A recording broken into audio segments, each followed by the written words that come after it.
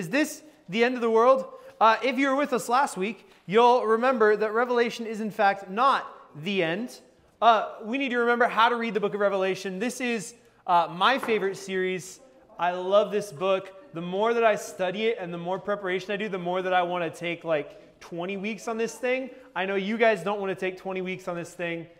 Maybe you do. If you do, let me know, because I'd be more than happy to spend 20 weeks breaking down every single verse and line, because there's just so much in here that's so good.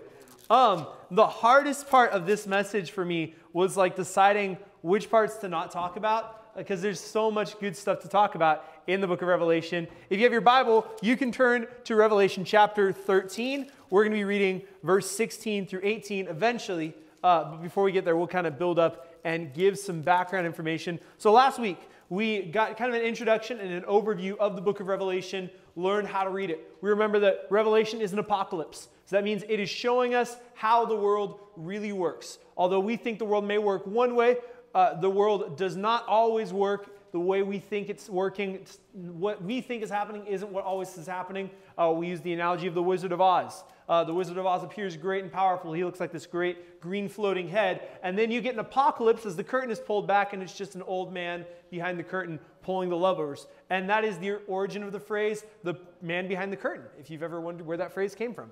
It's from the Wizard of Oz. So that is how we read this book. It is helping us understand what is going on in our world. We also learn the book of Revelation is prophecy.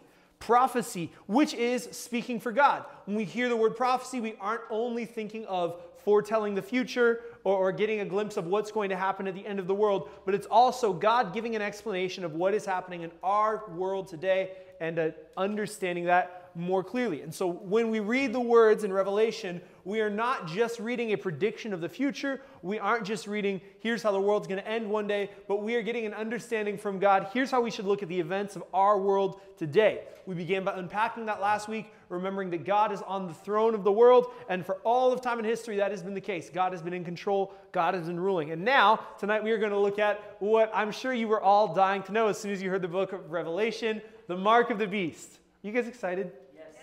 Yes. Like, okay, who here just thinks they know? Who's heard of the mark of the beast before? Let's start with that. Pretty much everyone. You've never heard of the mark of the beast? Interesting. This will be fun for you. You'll probably have an easier time than anyone else, because for a lot of us, we are kind of shaped by our culture. We're shaped by our world. And so when we hear Mark of the Beast, there's a number of different things that trigger inside our heads and inside our minds. Some of us, it like freaks us out a little bit. He was saying, you're going to burst my bubble. I'm not really comfortable talking about the Mark of the Beast. Is anyone in here like uncomfortable? They saw the number 666 on the note sheets and they're like, this is church. Why do we have the devil's number on here? I put a video on Instagram. I don't know if anyone saw it earlier today with the Iron Maiden song, 666, the number of the beast, which is just great because, gosh, I'm just going to burst the bubble right now. 666 is not the devil's number. So like if you thought it was, if that's what you're expecting, it's just not.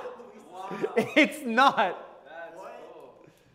So, yeah, we'll just start. Yeah, so you're like, I've gone to church my whole life and I just found this out. And so I'm excited for you because you won't deal with all the baggage that the rest of us are dealing with as we jump into this, because you don't have all these misconceptions. We read the Bible with a lot of misconceptions. We kind of import things in and we add things on, and we're shaped by our world and our culture, but we need to be shaped by the culture of the Bible and the world of the Bible, the context of the Bible, not by the context of our world. And so we just need to take off some of our kind of misunderstandings of the Bible in order to understand what it is saying and how it is teaching us. So we'll just start right there. It's not the devil's number. So you just got to take that out of your mind, jettison that from your head. It's not an evil number. It's not the devil's number. It does mean something. We're going to talk about that. And so we'll start here in Revelation chapter 1, verse 1. John begins the book by saying this is a revelation of Jesus Christ. Dominic, if you can stick that up on the screen. The revelation of Jesus Christ, which God gave to him to show his servants the things that must soon take place. He made it known by sending his angel to his servant John. So this is John's beginning of this letter. This is a letter to churches. So it's not just a book about the end, it's a letter written to someone. So when someone sends you a letter, you're going to assume that letter has something to do with you, right? So I got a Christmas card from my friend David. I've known him my whole life, and there's a letter in there. And if I read you that Christmas card, it's not going to make a lot of sense to you other than the fact that you'll know it's about Christmas. But like he'll make some personal references, and it'll be like, okay, what does this have to do with me? And if you tried to read that Christmas card as a like prediction for your life, it'd go poorly because the letter wasn't written to you, it's written to me. So if you're going to understand my Christmas card, you need to understand my relationship with David. You need to understand kind of what my life has been like and where I've been and what's going on. Same thing when we read this book, we need to remember it's written to a certain people. So John begins by saying this is the revelation of Jesus Christ. So who is Revelation about?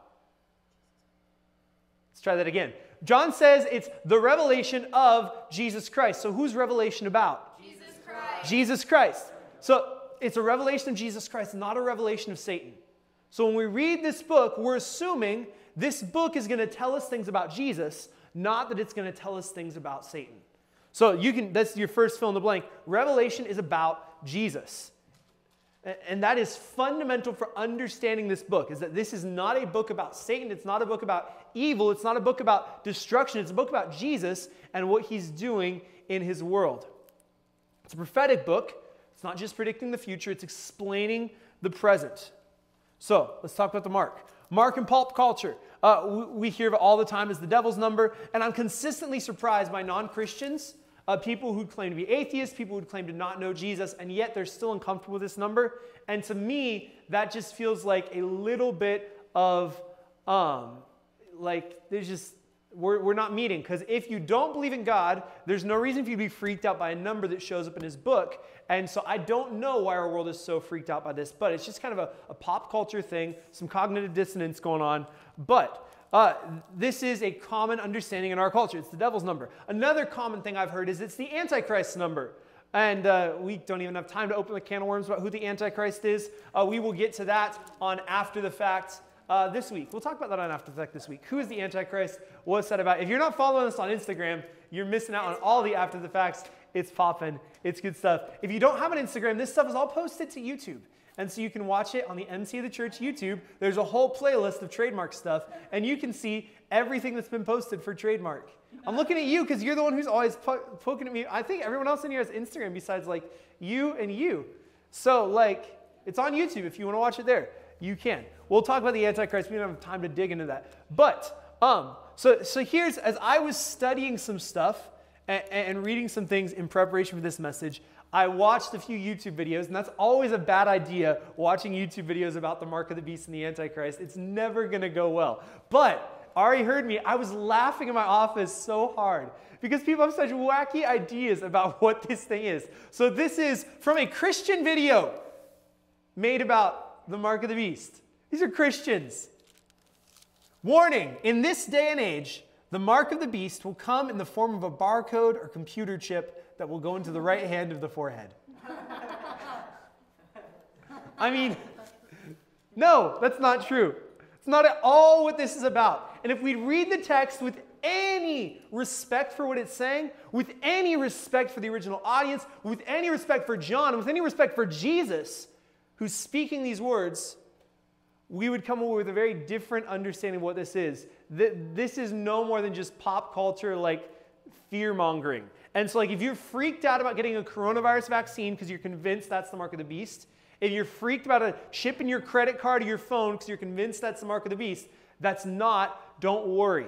Like, let me just ease your fears. There's no microchip, there's no barcode, there's no nothing that's gonna like end your life and make you go to hell on accident. No one goes to hell on accidents. Don't have time to open that one either.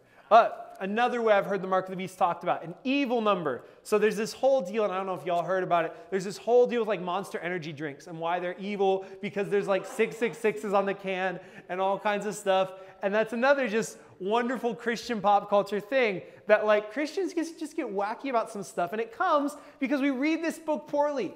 We read this book and we assume that it's something it's not. We assume that it's saying something that it isn't. We distort its message, and so then we distort all kinds of things in our world, and we get freaked out about things that we have no business getting freaked out about. Most people scared about the number 666, Most people scared about the mark of the beast have not even read Revelation.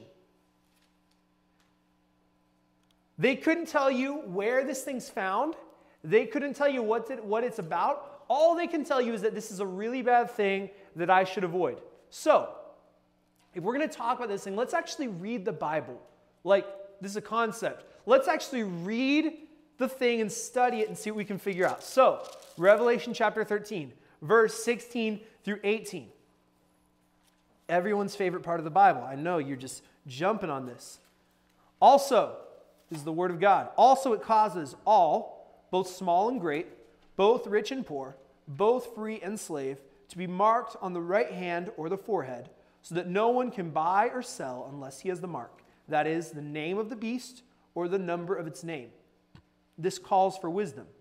Let the one who has understanding calculate the number of the beast, for it is the number of a man, and his number is 666. This is the word of the Lord. Thanks be to God. Here's what the Bible has to say about this mark. So we can't possibly understand these two verses if we don't understand the context of this whole passage. Revelation is this dense letter. There's a lot going on. John is making a lot of arguments, and he's telling a story, and this comes at the end of the story.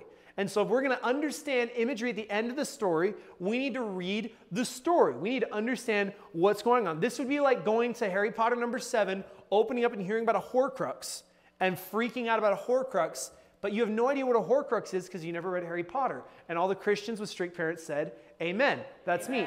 Amen. Like, I never read Harry Potter, and so people talked about Horcruxes and how scary they were, and I was like, what's a Horcrux? People talked about Voldemort and why you shouldn't say his name, and I was like, why Voldemort? Why is he scary? I don't know. But then when you read the books, and I'm not advocating for you to read or to not read the books, I'm just saying, if you read the books, then you understand, oh, here's what this thing means. Here's what this name means. It's the same thing with this. We're opening in the middle of a story, and we're not going to understand these symbols unless we know the whole story. So when we read the Bible, we need to read it literally, not literally. Literately, not literally. So we read it like literature. We read it assuming there's symbolism, that there's important things going on, and we don't read it necessarily at face value. A lot of this stuff is poetry. And if you read poetry at face value, you come away with some weird stuff. Shakespeare writes all the time about his wife, and he says, your eyes are sun. Your eyes are like the sun. And if I read that literally, I'm going to believe there's a ball of flaming gas in his wife's eyes. And that's not what it says. If you read it literally, that's what it says. But if you read it literately, if you read it like poetry, if you understand the context of that poem, you understand, oh, he's not saying his wife's eyes are big, giant balls of gas.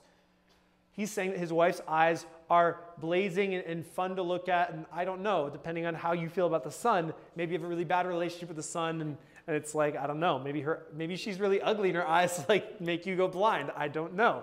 Or it's like, wow, your eyes give me light and they give me life and they fill me with happiness and joy, just like the sun on a nice spring day. I wouldn't say summer day because we're in California and the sun on a summer day is no good. So we need to read the Bible literally, or literately. We need to read it like good literature. We need to put this text into its context. We need to read the symbols here. So John has given an overview of divine history from Revelation chapter 12 through 14. He's going to do it from another angle. And so this is a sequence of visions at the center of this book. It's understanding the world and all of its events from different angles. And so if you start in chapter 12, and we're not going to read the whole thing, but I just want to give you an overview because we need this overview in order to understand these symbols and signs. If you start in chapter 12, John is giving a prophetic, not predictive, but prophetic as in like interpreting, a prophetic vision of world history. And so he starts with a woman clothed in the sun with the moon under her feet and a dragon who she's fighting with. And like, this is a really epic battle. So you can read this for yourself. Revelation chapter 12, it's a fun chapter. A woman and a dragon battling it out. Well, what does that mean? Was there literally a woman and literally a dragon fighting? No. It's prophetic language. It's symbolism for what's going on in world history. This woman represents God and his people, represents Israel. And you get this because you read the Bible. You read other parts. If you look, this is a really thick book. Revelation comes at the end, and so we begin at the beginning of the story, and if you start in Genesis chapter 3, verse 15 to be exact, you start there, and we start this story of And what do you hear? You hear of a dragon, a serpent. These are the same words for a Hebrew mind. Freaks us out and complicates us as English people because we hear serpent, we hear dragon, we think of them as very separate. For a Hebrew speaker, this is the same thing. Dragon, serpent, it's all the same word for them. The story of the Bible starts with a serpent in a garden fighting with a woman. Right? So this is the start of biblical history. And then, for the rest of this thing, all of the offspring of the woman, the rest of humanity, and all of the offspring of the serpent, all the powers of evil are fighting. They're in a battle for control of the world. And so that's just what John is giving us. From the beginning of the garden, climaxing on the cross where Jesus gets victory, ending with the city of God, Revelation 12 is giving us this divine cosmic overview. Here's the story of the world. Here's the story of history.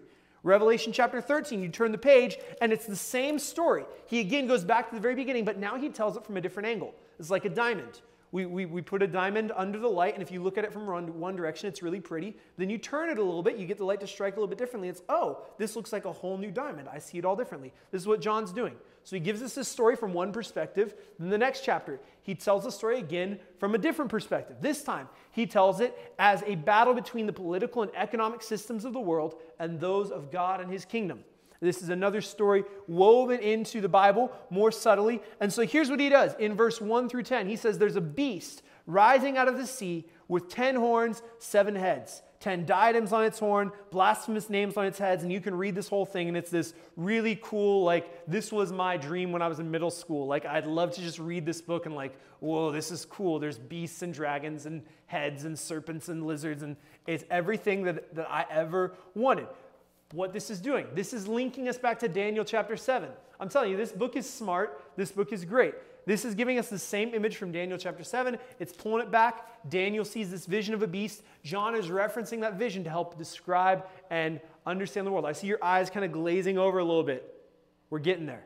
We're getting there.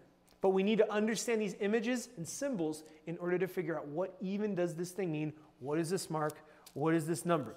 John gives these 2 different beasts. One of these beasts represents all the empires that have ever ruled in the world. That's this first beast. Saying there's all these empires, there's all these, and so the imagery here is crowns, heads, authority. It's all these pictures of people ruling, empires reigning, all these pictures of ruling and reigning in the world, calling back to Daniel 7. Then, this second beast, verse 11 through 18, he says, I see a second beast rising up out of the earth, has 2 horns like a lamb, speaks like a dragon, and again, just gives all this rich imagery. And this is a prophetic description of the Roman imperial cult, that in John's day and age, the empire of Rome is viewed as this like divine thing. It is like a god itself. In fact, the Roman emperor is called the Lord and Savior of the world. Does that phrase, Lord and Savior, sound familiar to anyone?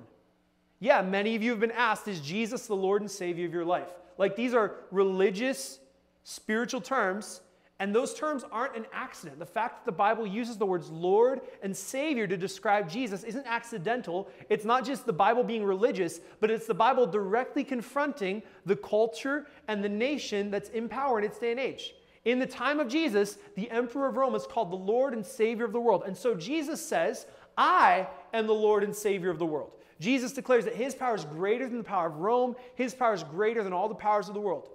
The Roman Empire, in its day and age, is viewed as the divine body of the emperor, and you owe your allegiance to the empire. Again, this sounds familiar to us as Christians because we hear about Jesus, our Lord and Savior, and his body, the church. Jesus is directly combating, directly countering the arguments of Rome.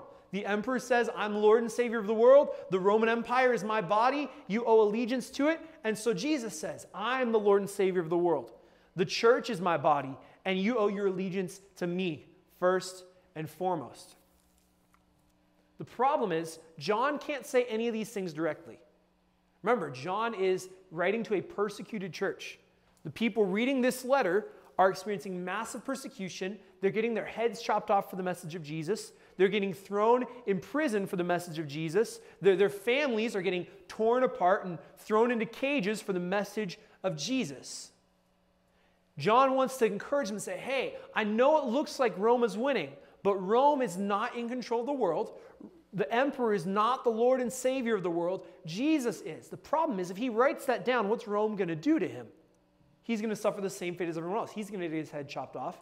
He's going to be thrown in prison. And in fact, that's what has happened. He's writing this letter in exile from the island of Patmos because he's pissed off the Roman government. And so they've exiled him. They've sent him away because they're tired of him spreading the message of Jesus. Next step is he's going to get his head chopped off if he's not careful. And so he needs to write these things down and say them in a way that his readers and his audience are going to understand and not get him in trouble for it. So he uses biblical and political references to say all these things without actually saying them. Kind of like a political cartoon. Dominic, there's a picture in there of a political cartoon. If you can stick that up on the screen.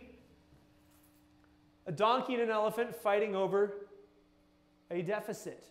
This is a political cartoon, by the way, from 2006. Has nothing to do with today's politics. Trying to make a position. This stuff happened before some of you guys were born, and that's literally not a joke, which is wild to me because I was in 4th grade in 2006. And so this trips me out that some of you guys weren't even alive. But when we watch this cartoon, are we assuming that there is a talking elephant and a talking donkey and they're fighting with each other? No, okay. No, what is this? We see the elephant and it represents, does anyone know what the elephant represents? Republicans. Does anyone know what the donkey represents?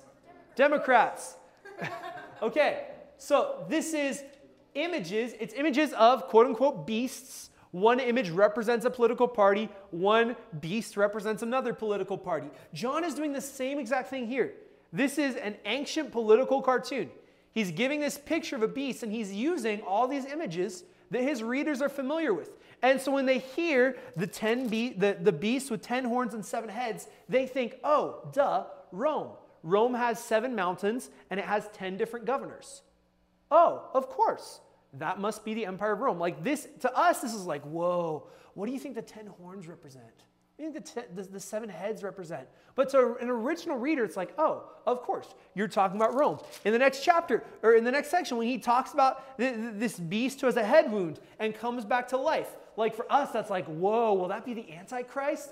For a reader of this day and age, they know exactly what this means. Nero had died from a head wound, and there were lots of reports that he was not actually dead, but was going to come back and rule and reign. And so the emperors who succeeded after Nero called themselves literally Nero Reborn.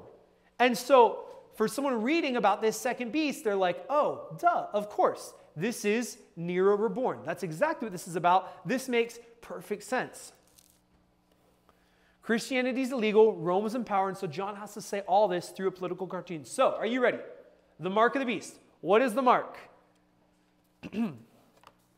Man, should I tell you now or should I like build to it and then tell you now? Okay, the mark of the beast is Rome.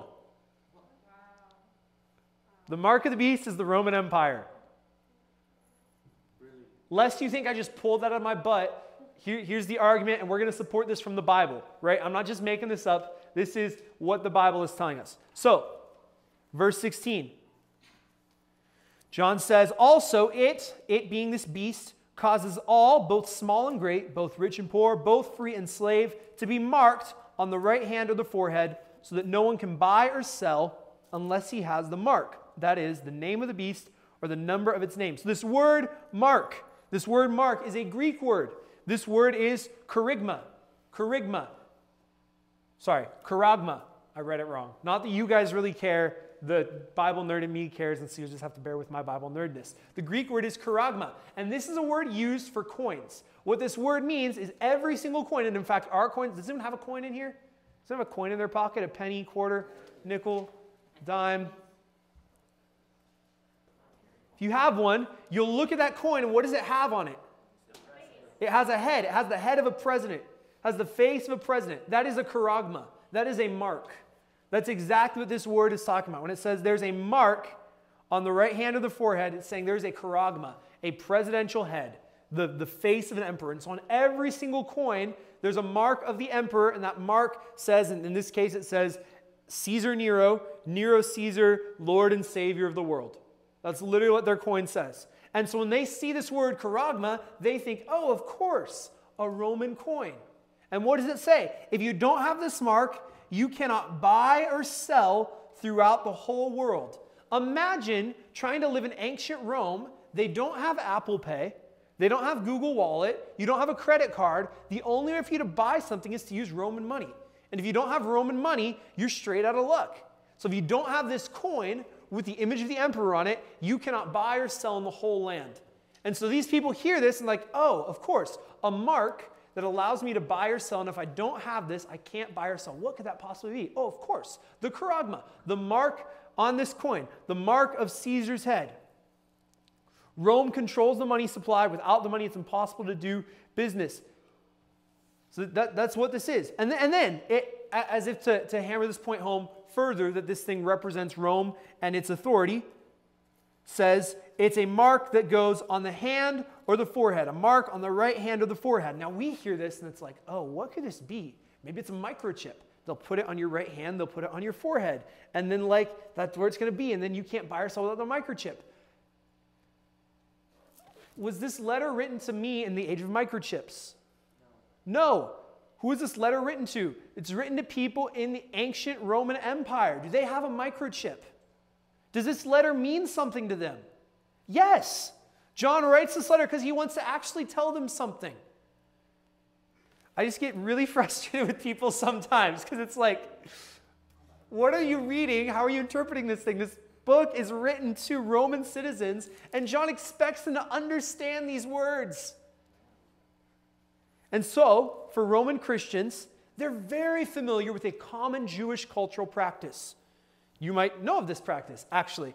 The word is, and let me see if I can pronounce it right, tefillin. Are you familiar with the tefillin? No. Okay, so a tefillin. Ancient Jews in the ancient Near East, they would take the Shema, which is a prayer from Deuteronomy 6. Hear, O Israel, the Lord our God, the Lord is one. Shema Yisrael, Elohim Adonai, Elohim Echad.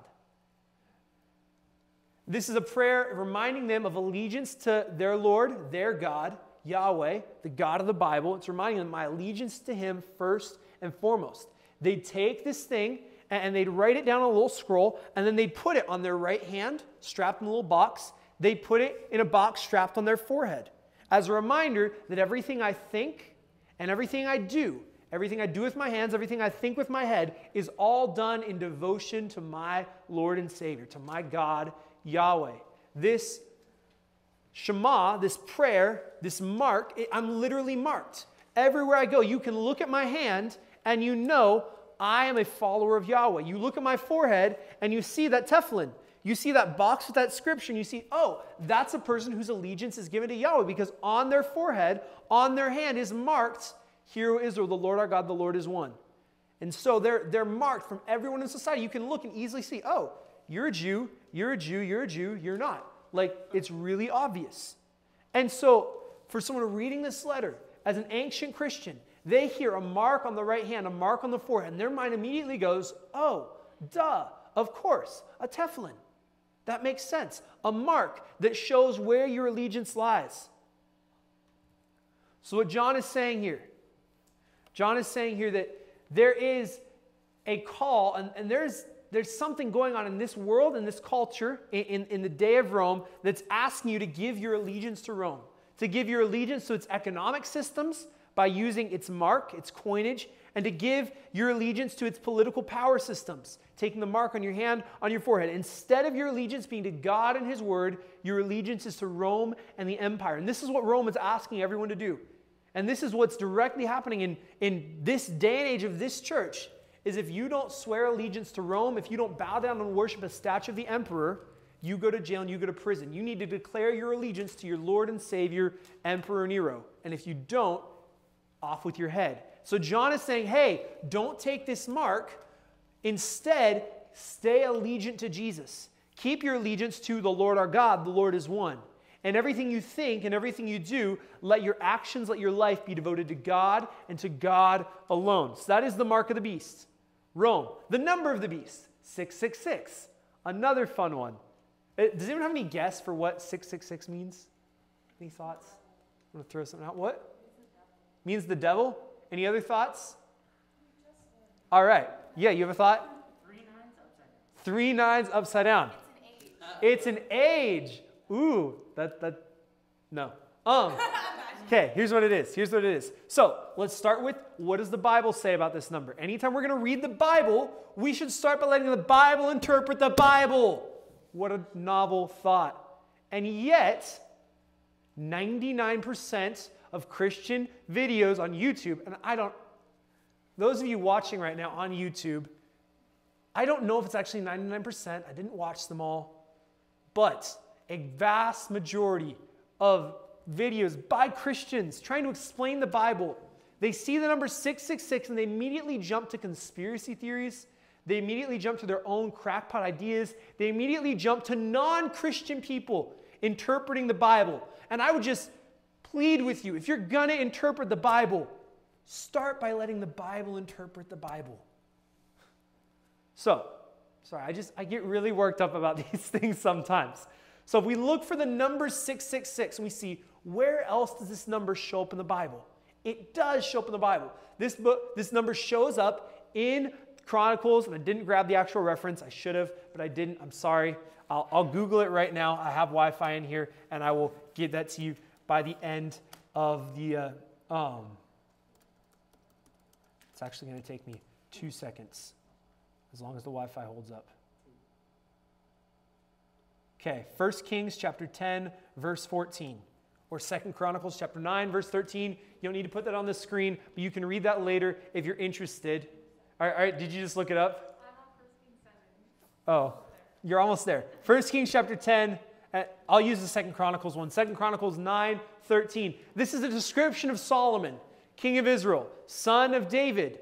You hear that term, son of David, that should remind you of another important biblical figure. This is a term also used to talk about Jesus. Solomon, the son of David, is the king on the throne. And God gives 3 rules to kings of Israel. He tells them, you should not, let me get my notes so I say the right thing. You should not build up a large army.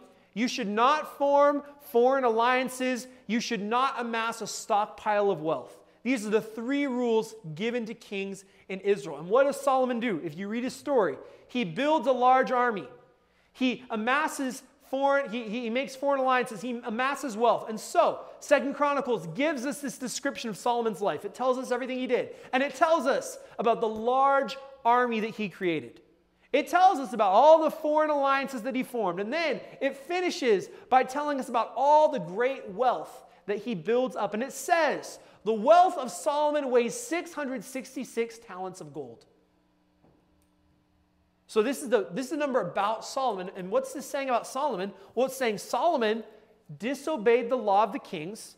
He disobeyed the law that God gave, and he used his power, he used his position, he used his prestige not to serve other people, but to serve himself. He is a ruler with unbridled power. He uses it to oppress and hurt other people. If you read the story of Solomon, you'll see that he builds all this wealth. He builds his empire off the backs of slave labor. He builds it off the back of economic oppression of his people and of foreign people, of immigrants within his land. And these are all things that God's law says you shouldn't do. Solomon breaks all of these laws. He does all the things he shouldn't do. He amasses all this wealth. He's a ruler with unbridled power. So, the Bible says the number 666. What does it represent? It represents a ruler with unbridled power. But John also says, you can read it there in verse 18, he says, let the one who has understanding calculate the number of the beast. Now this word calculate, this is not a common word in Scripture. This really is kind of a math technical term. You should calculate the number. And so, here's the term I'm going to throw at you. The term is gematria. Gematria, and this is a process common in the ancient world where different letters have different number values, and if you add up all the different values of each letter in the word, you come up with a number. This is weird to us because we don't do this today. It's really common in the ancient world. And so it's similar. My name would be, well, A is the first letter of the alphabet, D is the 4th letter of the alphabet, A is the first, so that's 6, and then M is like the 16th letter of the alphabet or something like that. And so 6 plus 16 is 22. 22. And so the value of my name would be 22 in the system of gematria. In the value of Hebrew letters for this day and age, if you take the title Nero Caesar, Caesar Nero, which is his common title within the world, you get the letters N-R-O-N, QSR, obviously in Hebrew, not in English, And if you add up all those numerical values, 50 plus 200 plus 6 plus 50 plus 100 plus 60 plus 200, you get the number 666. So the number 666, it says it is the number of a man. I'm reading the text to you right here. This is the number of a man. It's a number of a person. This person is Nero. 666 is about Nero. It's not about the devil. It's not about the end times. It's not about the Antichrist. It is about Nero. This is a reference to a ruler with unbridled power. And how do I know this for sure? If you look at your Bible, you'll see after that number 666, you'll see the number 8. If you have a trademark Bible, it's going to be the number 8. I don't know what it is if you have a non-trademark Bible. You'll see a little footnote. And if you follow that footnote down to the bottom of the page, it's going to tell you some manuscripts say 616.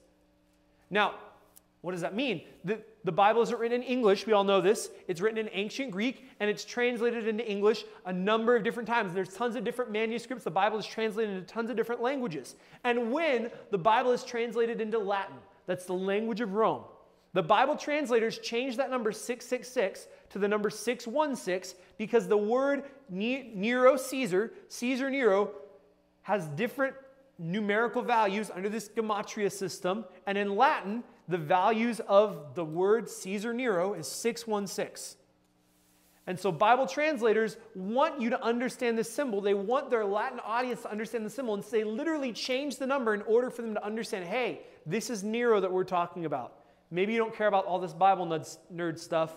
I think it's super valuable, super helpful for knowing that the Bible is not giving us some secret code for the future. It's not giving us like, let's use the number 666 to figure out when Jesus will come back. This is saying, hey, look for this ruler with unbridled power, this ruler who acts like Solomon, who breaks all of the rules for how kings ought to behave, rules like a tyrant. It's Nero. So the mark of the beast, Rome. The number of the beast, 666, the number of a man, that man is Nero. So, here's what this all means. I'm going to conclude with this. Nations become beasts when they exalt their own power and economic security as a false god and then demand total allegiance. I'll say that again. Nations become beasts when they exalt their own power and economic security as a false god and then demand total allegiance. This is what Rome was doing then. This is what still happens today. This is true for any nation at any time. It's a pattern set up in the Bible that repeats over and over again. And so John warns his readers not to participate in the worship of the empire, the worship of the emperor, or the worship of the economy. So what do we do with this today? We'll finish with this real quick, last few blanks, and get you out of here. What do we do with this today? Well, we need to reject the idol of emperor. We need to reject idols of emperor. John is reminding his people, don't take this mark, because if you take this mark, you're going to be aligning yourself with this worship of an emperor, and we still need to reject the idols of emperor. We still today look to individuals as the Lord and Savior of the world. And this is no more true than in 2020 political systems where we look to a political candidate as a Lord and Savior of the world. And if you paid attention, even an inkling to the 2020 elections and how people talked about them, it was if you don't elect so-and-so, the world is screwed. And if you do elect so-and-so, the world is screwed. You can't win either way. I think the only way to win was to just not vote. But that's, if you follow their arguments. I'm not against voting, vote, never mind. We need to reject the idols of emperor. We are tempted to put all of our hope and all of our trust into a political figure, into a person to save our world. And regardless of what you think, no individual is going to save our nation. No individual is going to save our economy. No individual is going to save our country. No individual is going to save our lives besides Jesus. We need to reject this idol of emperor. And maybe you're hearing like, yeah, I don't care about politics. Screw politics. Yeah, celebrities aren't going to save you either. So Justin Bieber isn't going to fix your world. Kanye West isn't going to fix your world. Like, you can pick any individual. Your mom or your dad ain't going to fix your world. Your boyfriend, your girlfriend ain't going to fix your world. We consistently, as humans, try to put our trust into individuals. And John is telling us we need to reject the idol of emperor. The emperor is not where we find our hope, not where we find our peace. Second idol we need to reject. We need to reject the idol of empire. The idol of empire. In John's day and age, they're told again and again, Rome is supreme. Rome rules the world. Rome demands and deserves your full and total allegiance. You need to bow down to this statue of the emperor, and he represents all of Rome. Rome is this divine body, and you need to give all of it to Rome. And today, we still have elements of our world asking for our total allegiance, and we don't give our allegiance to any empire, any kingdom, but the kingdom of God. So our allegiance is not to a country. Our allegiance is not to a culture. Our allegiance is not to a racial identity. Our allegiance is with King Jesus and his kingdom and nothing else. Nothing else. So there's nothing wrong with loving your country. I'm not against patriotism. There's nothing against thinking highly of your nation. There's nothing against wanting your nation to be great and wanting it to be an exceptionally great nation. Like, I'm not going to quote any politician here, but there's nothing wrong with wanting America to be great. That's not a sin. That's not evil. That's okay. It's okay to love your nation. It's okay to love your... I'm not against any of that. But it's a huge problem when we begin to worship our nation. When we begin to make our culture so important, our country so important, our cultural identity so important that we cannot fathom it looking any different than it looks today. We cannot fathom any other nation being great. We cannot fathom any other culture being acceptable but our own culture. That is where we veer in to the idolatry of empire. And John says we need to stay away from that because the only kingdom that gets anywhere in the end of the world is the kingdom of Jesus. So our allegiance is with King Jesus and his kingdom, not our emperors of today, not our empires of today. And by the way, this is the same thing when we try to just follow along with the spirit of the age. We just live our lives for whatever our culture says is right. That's where we throw our boat in. This is, again, the idolatry of empire. Throwing ourselves within our culture, following just the trends of society, following the trends and the morals of our day and age. These are the idols of empire, and we need to stay away from them. And the last idol we need to stay away from is the idol of economy. The idol of economy. And if there's any idol, any false hope for us that wants all of it is this, more than anything else. And so if I could get nothing else into your heads, do not sell yourself over to the economy. Do not sell yourself over to making your wallet fat. Do not sell yourself over to getting more zeros on the end of your paycheck. We live in a day and age where everything is defined by how much money is in your bank account. And that is just not how the world of the Bible looks. That's just not what the world of King Jesus looks like. So we need to not sell our souls to the idol of the economy.